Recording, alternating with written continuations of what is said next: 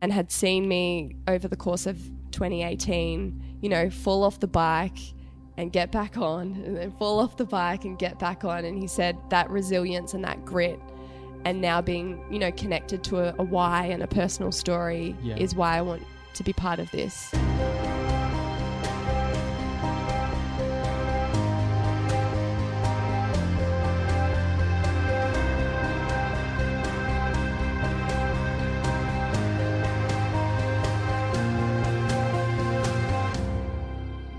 You're listening to People Building Businesses, the podcast that promises to give you a real insight into how companies grow. If you're a first-time listener and you like the show, you can subscribe in all the usual places: Apple Podcasts, Spotify, Google Podcasts, etc. And we have a video version of the show on YouTube as well. Our guest on this episode is Jordan Evans. Jordan is the founder of Mingle Seasoning, which is a range of all-natural seasonings that's changing Australians' relationship with cooking and food in a very positive way. Since starting the business in 2016, Jordan has seen huge growth. The brand's social audience is now over 50,000. Mingle is stocked in 400 stores, including supermarket giant Coles. She's taken part in 2 top-class accelerator programs and is building real momentum with her business. A lot to talk about, so let's get into it. Welcome, Jordan. Welcome. Thanks for having me. No, it's great having you here. I've certainly watched your journey and growth as part of the Melbourne Accelerator program, but I like starting the podcast by understanding Jordan the person. Yeah. So talk to us about where you grew up, maybe some early influences in your life, and how you got to be the Jordan Evans that you are today. Yeah, awesome. So I grew up in a suburb called Essendon, one of 3 girls, middle child. Okay. Definitely suffered from middle child syndrome growing up, and always felt like a bit like the black sheep of the family. My dad owned his own business, still owns his own business, has, I think, business owner of 40 years. Wow. And my grandpa has also been a business owner. So That's I kind crazy. of, grew up around business owners. As for school, I was a bit of a nerd growing up. Okay. Loved the books, but went to a school where that wasn't really encouraged. So I got to university and was like, oh my God, like-minded people. And I it's okay to want to learn and grow and develop. Sure. So I think once I got to uni, that's where I probably, I just embraced it. And I think throughout my education, uni definitely was a highlight. So you graduated university as a self-proclaimed nerd, and you had some early jobs before you started Mingle Seasoning. You spent 2 months at Deloitte, and then a bit of time in Cappy Sparkling. Yeah, correct. So talk to us about what that was like for you. You grew up in a family of entrepreneurs. You've been around entrepreneurship all your life, and now you're starting out your early career. Was there a big difference in what you expected, expectations versus reality? Yeah. And, what did you learn as part of being in those companies as well? So I studied arts at Melbourne, and I actually studied languages. Oh, that's cool. Right. Yeah. So I studied Japanese and Chinese. Right. And a lot of people going through their arts degree, I think at the end of my second year, I kind of, obviously being a curious soul, loved the learning, but I was questioning my path and where I was going to go. Okay. And so I thought a great alignment to languages would be business.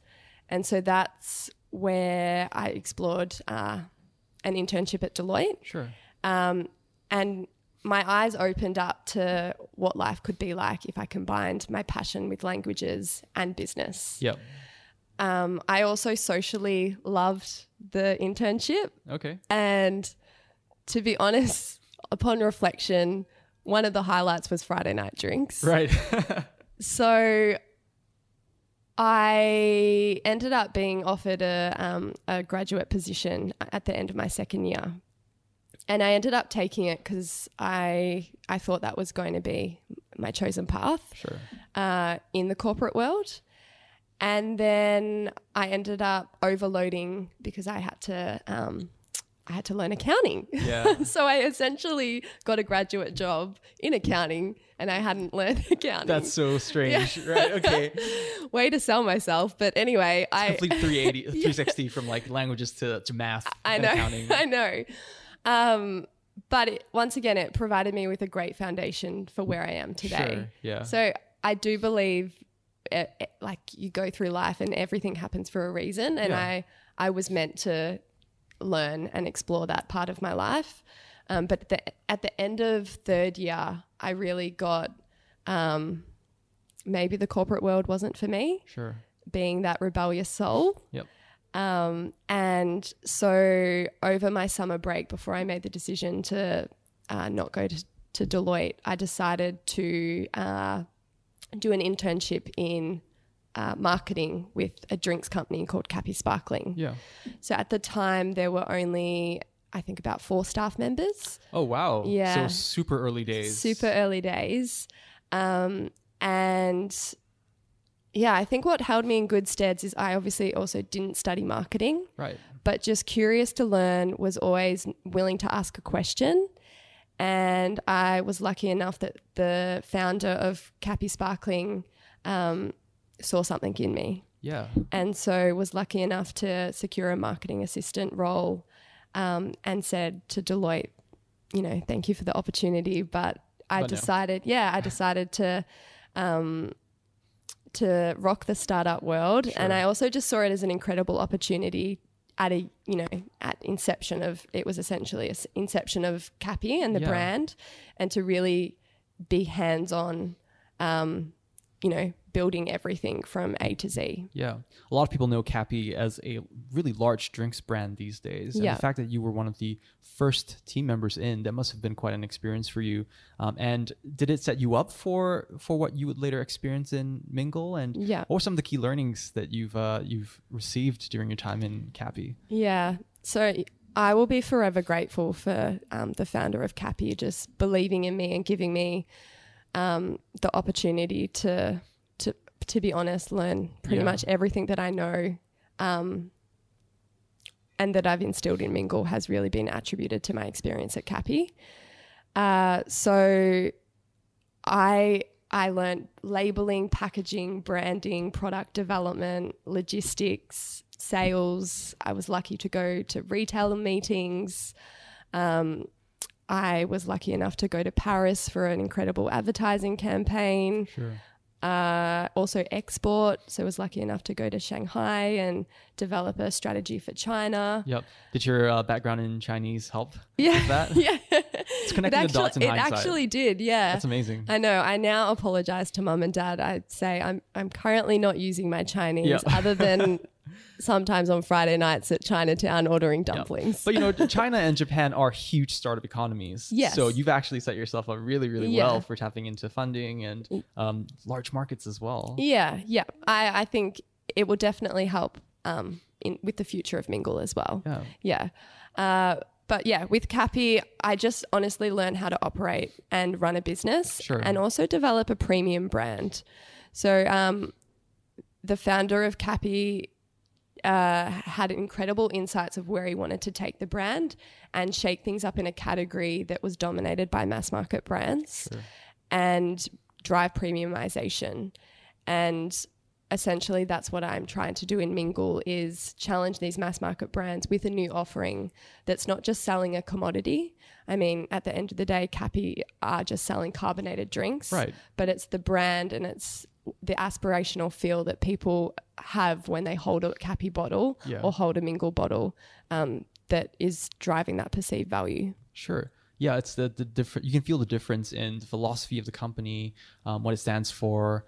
And, just we have Cappy here for our Friday night drinks as well. There you go. It certainly doesn't feel like one of the, big brands like a Coke or something. You know that a Cappy is an upstart, but you also know that it's synonymous with quality. And I presume that's where you're hitting with Mingle as well. Yeah, certainly.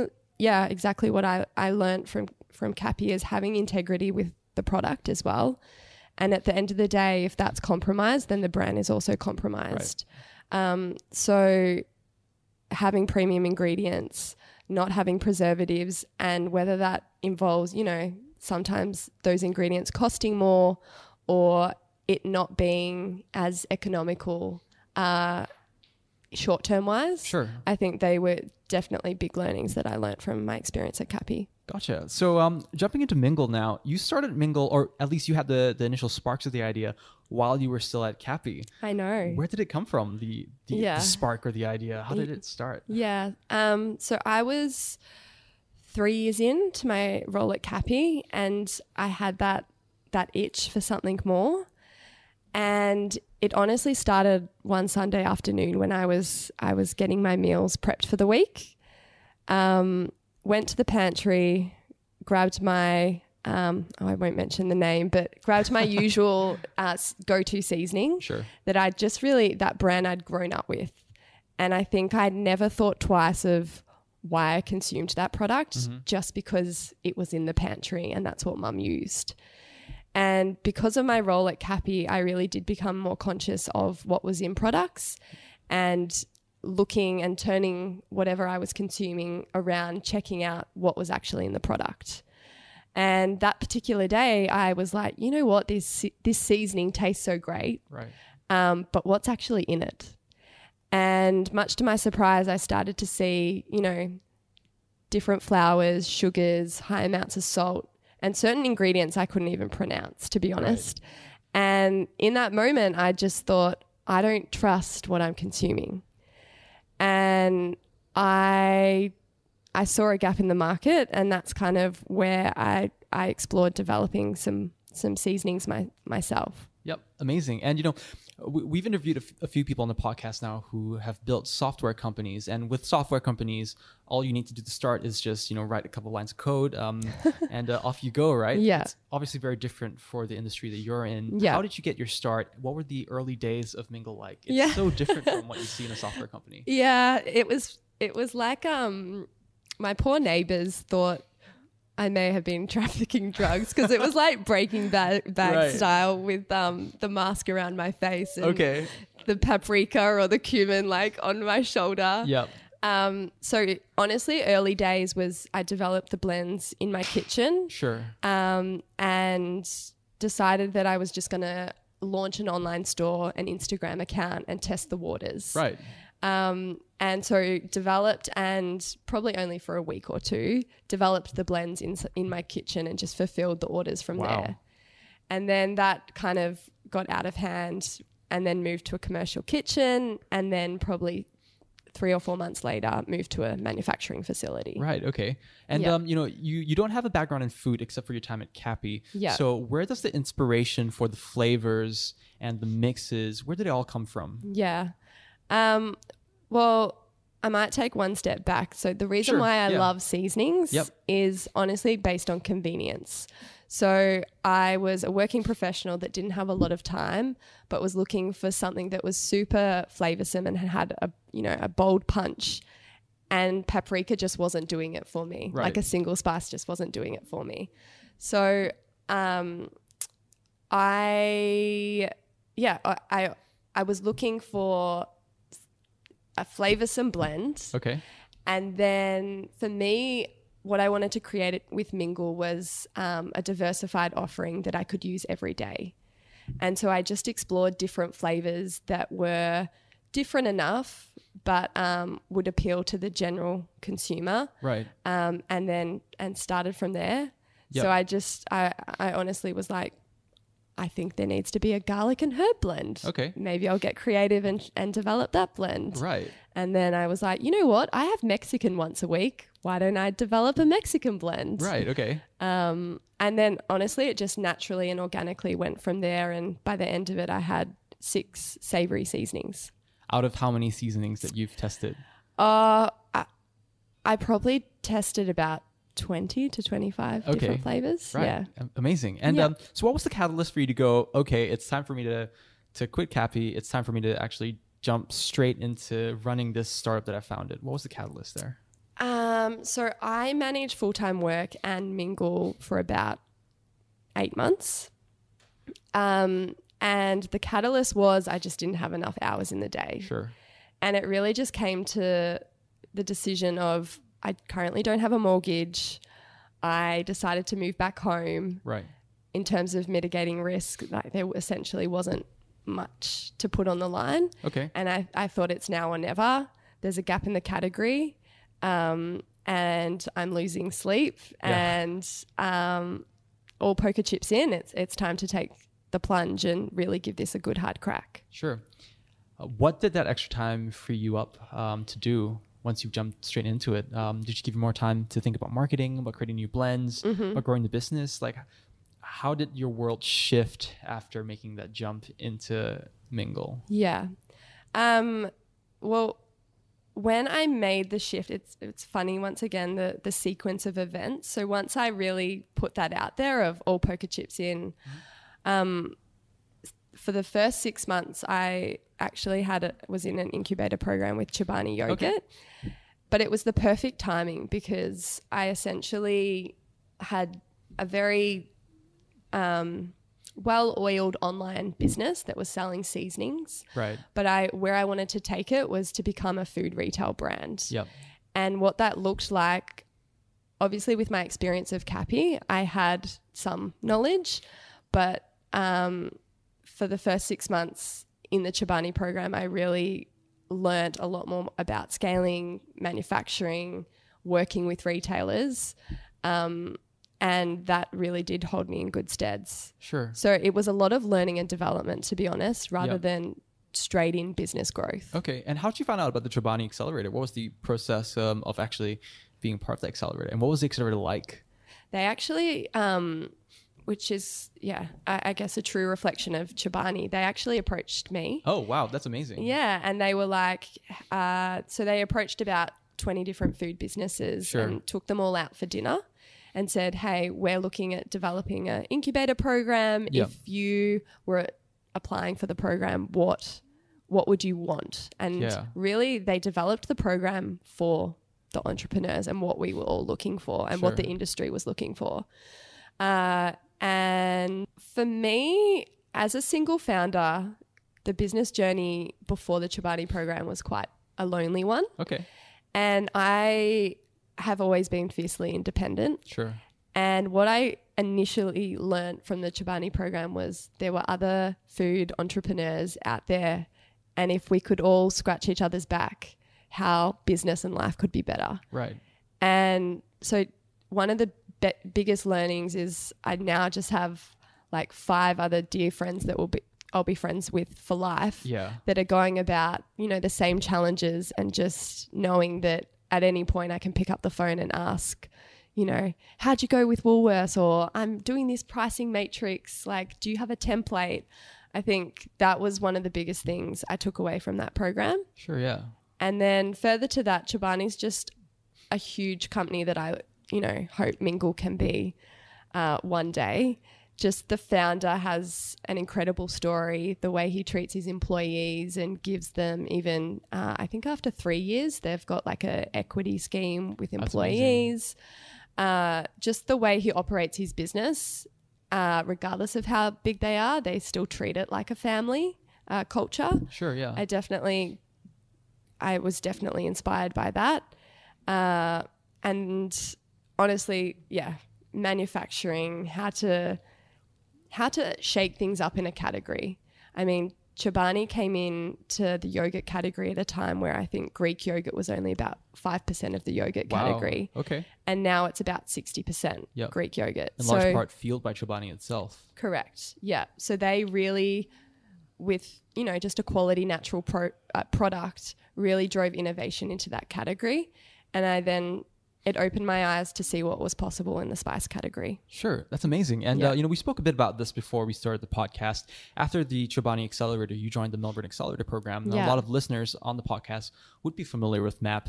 Yeah. Some of them might have even gone through MAP themselves in the past. So what were some of the differences that you saw being part of a food accelerator and then being part of a pure startup accelerator? There must be some really interesting learnings that you've seen, and you mentioned that you've actually taken a lot more away from your time at MAP. So what are some of those learnings, I guess? Yeah, I was definitely saying my experience with MAP was different to my Chobani incubator program. Yeah. And I think that's obviously being a foodie, I have certain biases towards my product and the industry. And I was sharing before of how refreshing it was to be around different entrepreneurs from different backgrounds, whether it be engineering, tech, education. It really challenged me, and it allowed me to have a fresh perspective on my business. And that's why I loved MAP so much. Yeah. Is I seek opportunities to either be the dumbest person in the room or just to seek people that challenge my ideas. And I think MAP allowed me to not only do that, but also to see Mingle as a global business and think bigger. Sure. And that's what was really inspiring being around the MAP cohort. Through your time at MAP, did it prompt you to relook at your strategy and change courses? What was that like for you? What were some of the changes that you made as part of the Melbourne Accelerator program that's gotten Mingle to where you are today? Yeah. I think I was always quite clear on my vision of where I wanted to take Mingle in a food retail sense. Okay. But I think what MAP helped me recognize was in order to become a mass market brand, I really did need to ask my customers what they liked and what they didn't like about my product. Sure. And really be driven by data to influence my decisions on a larger scale. Yeah. Talk to us about the pitching part of MAP, because one of the big things about the Melbourne Accelerator program is that you actually have to get on stage to pitch to thousands and thousands of people. I know. What was it like for you? It was pretty nerve-wracking. Pretty crazy? It was pretty crazy. I have so much respect for any performer on that who's performed in that theater. Yeah. And I was saying before, so there were 10 startups in our cohort, and for launch night, I was pitching. I was number 9. Yeah. So we had dress rehearsal. I remember it quite vividly. We had dress rehearsal. Didn't really know any of the startups. Meeting for the first time, and sat down and started watching pitch after pitch after pitch.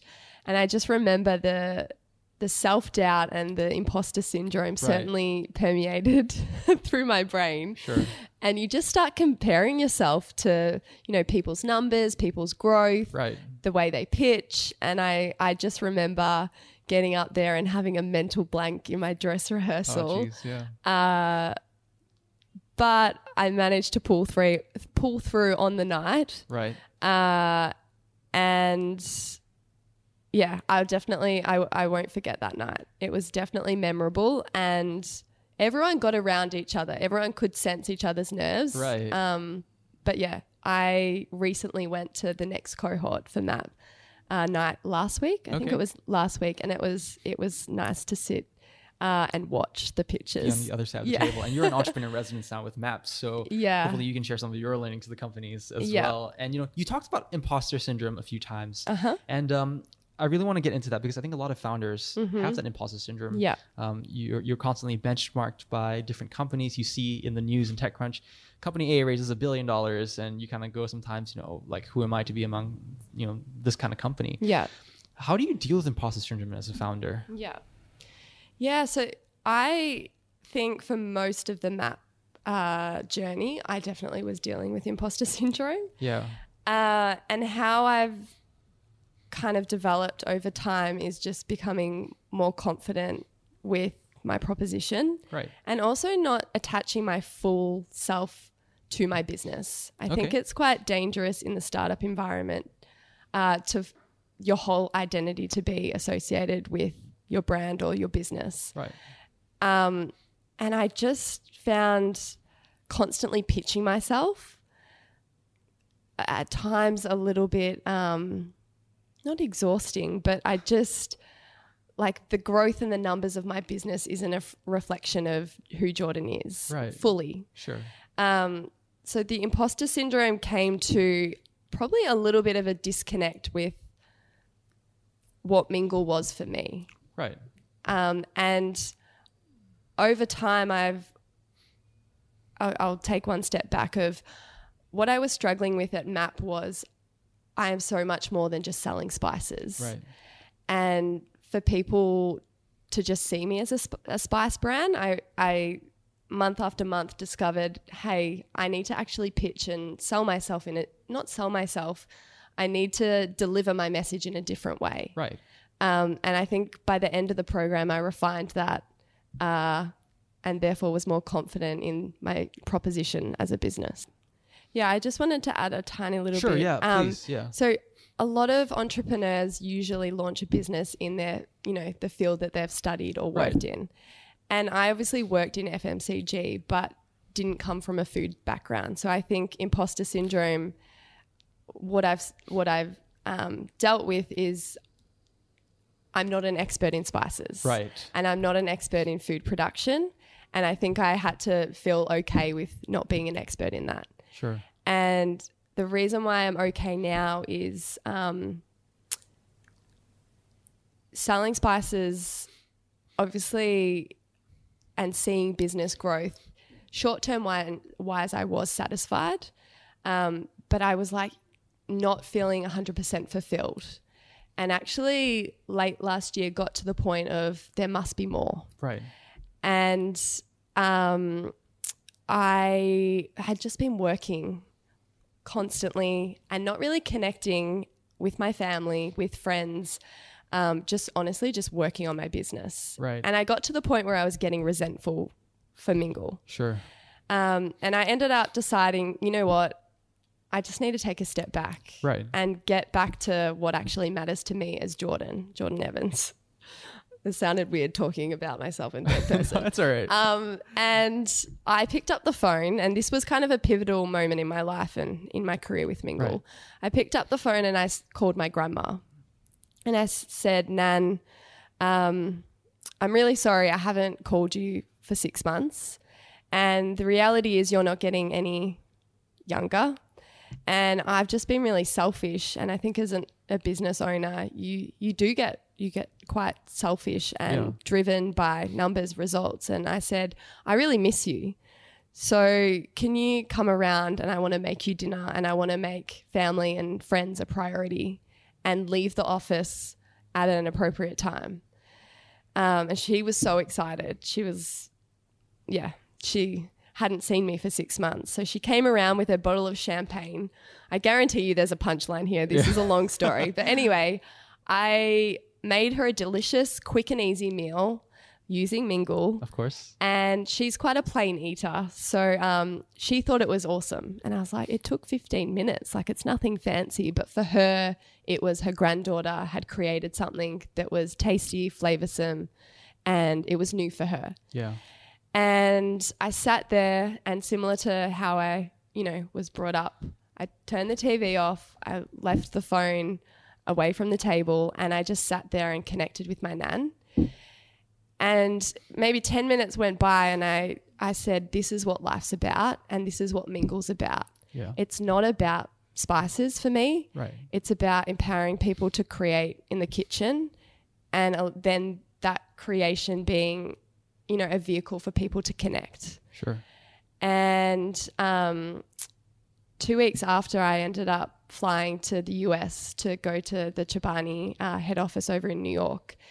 And I arrived in LA, turned my phone on, and had found out that my grandma actually had passed away from a heart attack. I'm really sorry to hear that. Oh, thank you. As much as I was upset, in that moment, I, one, realized how precious life was, but two, I realized that now the legacy that I want to leave for Mingle is what I shared with my grandma. Right. And I'm just really grateful that I had that last memory with her, and that message and that vision now I want to bring to life of, reframing the way people look at cooking. Yeah. And rather than seeing it as a chore, seeing it as an opportunity to connect.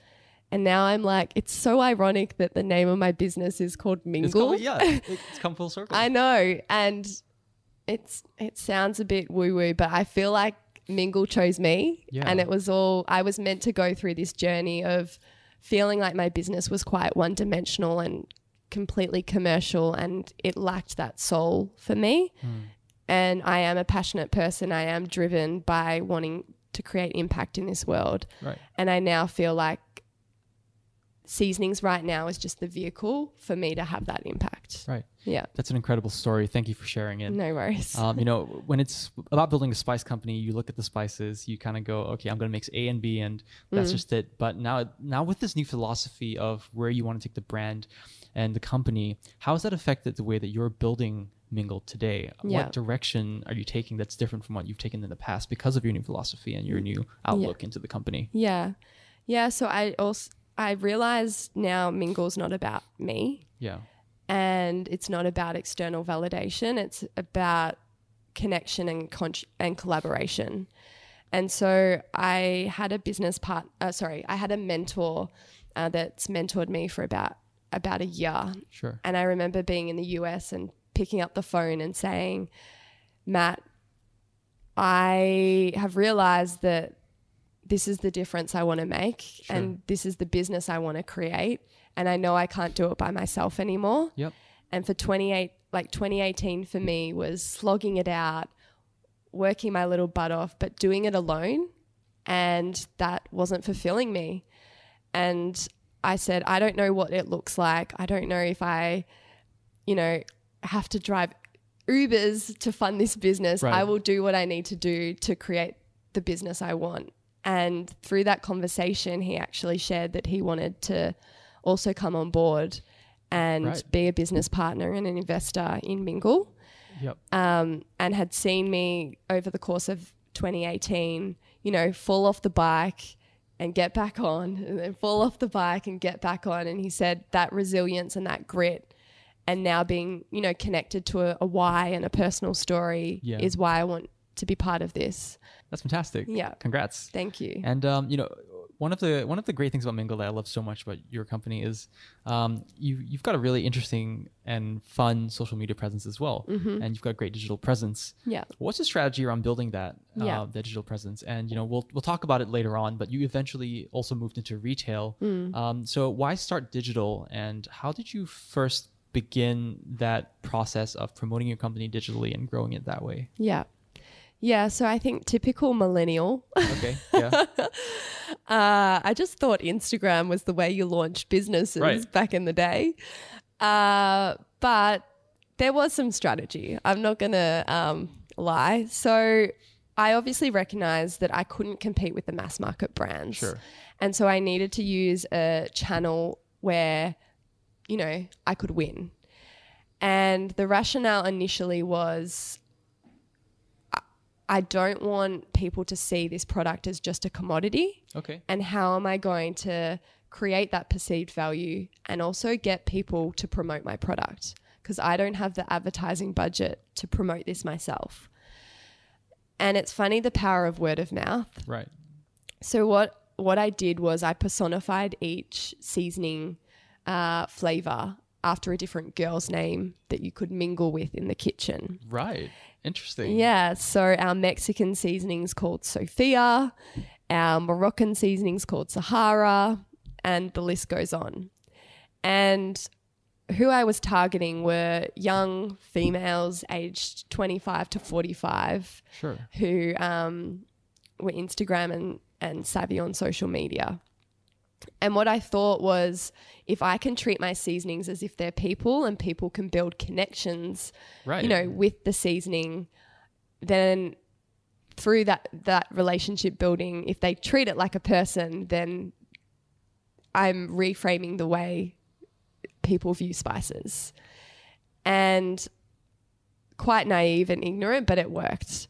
So it prompted people to want to post their creations of what they were cooking and hold the Mingle bottle and say, tonight I mingled with Sammy, or tonight I mingled with Sahara. That's amazing. Yeah. And so through user generated content, it kind of snowballed, and, a brand called Mingle, and the hashtag was Let's Mingle, and it created a story more than just spices. Right. And through the power of word of mouth, it kind of, it cannibalized from there. So social media, I owe a lot to. And the brand has developed from there. Now that I've transitioned into a retail brand, the girls' names aren't as prominent, Right. and we're moving more to flavor specific profiles Sure, yeah. on the label. But in early days, that definitely created that loyal brand following. And I also just, through the tone of the voice of the brand, I said the way I want to talk to people is I want it to be relatable. I want it to be approachable. Right. And I just talked to my customers like I talk to my friends. And I think that's something that a lot of mass market brands struggle with, of how can we be authentic? Yeah. And people see straight through it. Yep. And so I think I've been refreshingly real and authentic, and it's just resonated with people. Have any large brands approached you to ask how you built Mingle from 0 to 50,000 followers in such a short amount of time? I'm sure there's some learnings for them that you could share. I'm more than happy to share a few learnings. I actually haven't been approached by brands. Okay. Yeah. Oh, they're missing out. They're certainly missing out. I do think it's harder to build an Instagram following or a social following nowadays. Right. So I acknowledge that I hopped on at a good time. Yep. But yeah, I certainly am happy to share a few learnings. That's great. And you mentioned that you were moving into retail. You're now stocked in, one of the largest retailers in Australia, Coles. Yeah. But I heard that you've got an interesting story about the time where you tried to pitch to Woolworths in Sydney. You guys have done your research. We tried.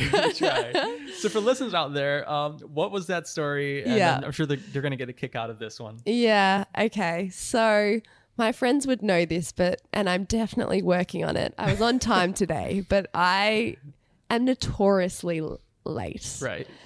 And so yes, had the opportunity to pitch to Woolworths last year around, I think it was the end of the Chobani program. Right. So Woolworths head office is up in Sydney, and Woolworths head office is in Bella Vista, which is about an hour or so out of the city. Okay. So knowing how I usually operate, I decided to stay at Quest Apartments, which was 10 minutes away from Woolworths head office. And the buyer, which I think was a bit of a test, decided to choose a 9 a.m. meeting.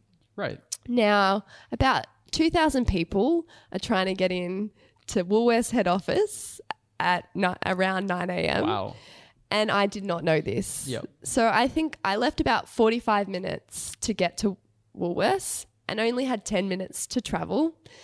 And I remember getting on the freeway and it was bumper to bumper. And I had to veer right. Okay. And waited 10 minutes and I was like, okay, it's all right. I've got time. Another 10 minutes goes by and I am hardly moving. Oh no. And I was in a rental 4-wheel drive and decided, okay, I'm going to hop in the left lane and try and do a U-turn. Right. And did a U-turn and still was not moving. And I think I had about 15 minutes left until it was my meeting. And I've flown up for this meeting. I've worked so hard for this pitch and I was like, I am not missing this meeting. So having the luxury of a 4-wheel drive, I ended up mounting the curb and driving on the curb illegally to get to Woolworths. And I was sweaty, hot and bothered running to the meeting, but I had 2 minutes to spare. And as I was driving on the curb, I was like, I hope my buyer that I'm pitching to is not in one of these cars. Right. Oh. But it kind of worked in my favor because the buyer came out on time and he said, how's your morning been? And I said, mate, oh my God. Do you have a story? This shows my level of dedication. I just, mounted the curb to get to this meeting on time.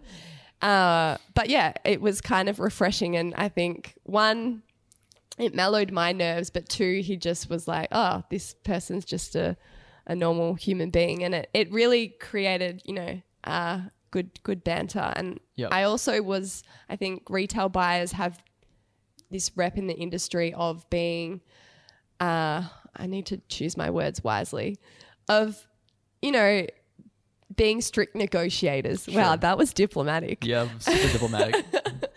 And at the end of the day, they're just real people. Right.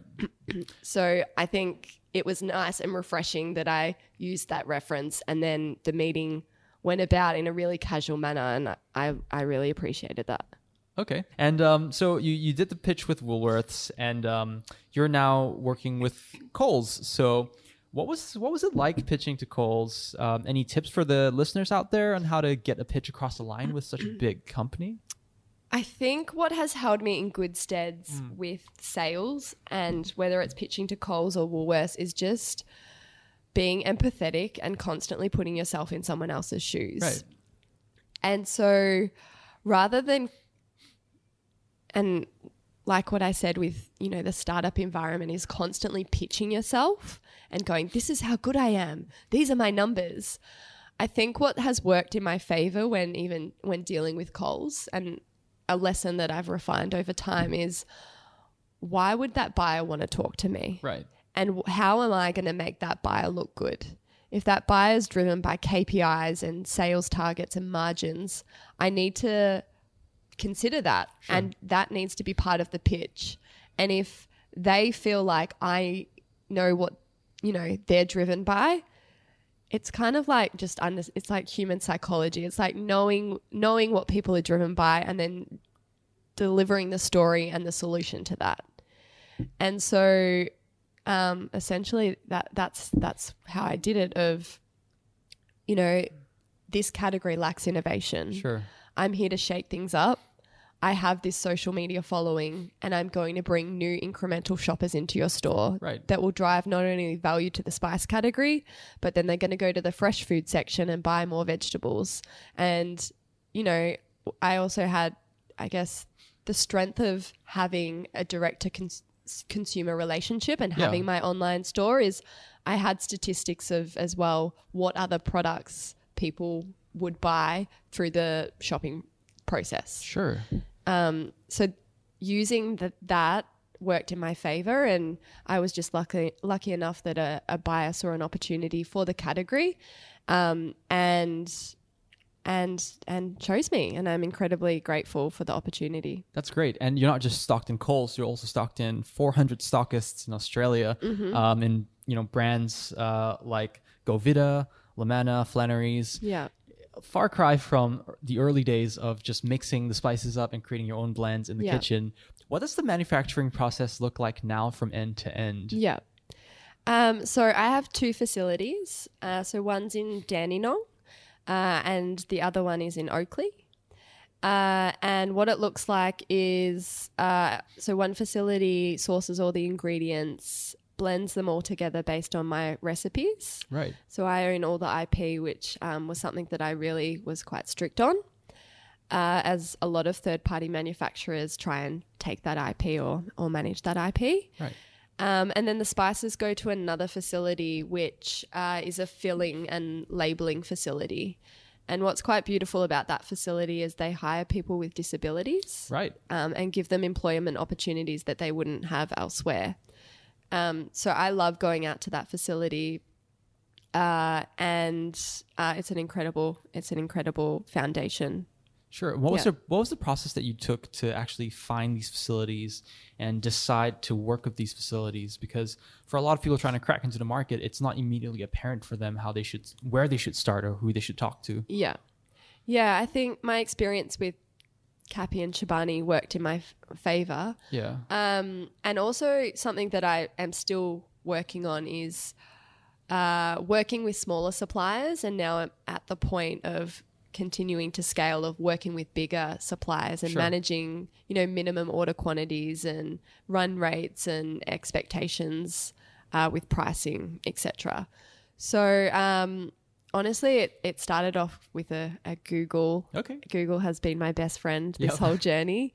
And then going out to the facilities, and it's just about relationships for me, building those relationships, and product is so important. I mean, if the product is not 100%, then regardless of how many Instagram posts or marketing campaigns I do, it defeats the purpose of the product, and it can be compromised, evident by, I don't know, frozen berries or strawberries. Like the moment the product is compromised, the brand loses integrity. Right.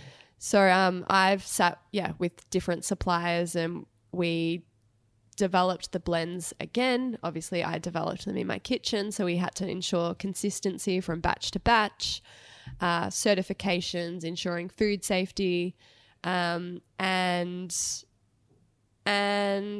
it was kind of a step-by-step process. And similar to me just always being a curious soul, I've just never acted as if I am an expert, right, and know exactly what I'm doing. And if I don't know, certain jargon or manufacturing language that people use in that industry, I would just ask, hey, I have no idea. Yep. Do you mind explaining that for me? So that's honestly just worked in my favor. Great. Yeah. And, I've got 2 more questions for you before we wrap up the podcast. Sure. First of them is, you've gotten to this point by yourself, and you're now starting to bring on people onto the Mingle team. Mm-hmm. What does the future look like for Mingle? The future looks like a fully diversified food brand. So at the moment, we're developing a few other products in different categories, which is pretty exciting. Right. Are you able to share which categories just yet? Oh, I'm an oversharer, but I'm not going to share that today. All right. We'll keep an eye out for it. Stay tuned. Yeah. So another exciting thing that I'm working on is, so as I mentioned, having a direct relationship with my customers is still really important. Sure. And so we're exploring different physical stores to bring the Mingle experience to life more. Right. Interesting. Which is I'm really excited about. And then the last one is a community project. So I really want to get more involved in schools and around the community and prompting those dinner table conversations. Someone at the office the other day said, you should do a Have You Called Your Nan campaign. Right. So once I get my business set up with some more resources and team, I really do want to get out into the community and share this message, really to drive, a social change. Yeah. So, that's something I'm really committed to. And I'm looking forward to, forward to that for Nan and for future generations, because I think we're so disconnected in that sense these days. Absolutely. And it brings, it ties everything into the philosophy of your company as well, which is really, really great. Yeah. So my last question for you is, if someone wanted to partner with Mingle or stock Mingle or even just be a customer of Mingle, what should they do? What should they do? Head to mingleseasoning.com. Sure. And please email us. So let's mingle at mingleseasoning.com. And our social handles are Mingle Seasoning. You can direct message us, comment, the likes. I'm pretty sure even on the website I have my email address. So I still am very active with customers. I love being very hands-on with the business. So my email as well, I'm just going to put it out there, is jordan@mingleseasoning.com. So just email me as well. That's great. So for everyone out there listening who wants to know more about Mingle or potentially stock Mingle, you know how to get in touch with Jordan. Jordan, thank you so much for being on the podcast. I learned a lot today. It's been great speaking to you, and all the best with Mingle. Thank you for being on the podcast. Thanks so much. Thanks for having me.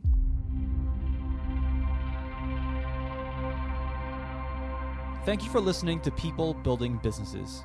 Make sure to subscribe so you don't miss an episode. You'll find us on Apple Podcasts, Spotify, Google Podcasts, and YouTube. If you want to get in touch with us with guest suggestions or feedback, email peoplebuildingbusinesses@ybfventures.com. Thanks for listening.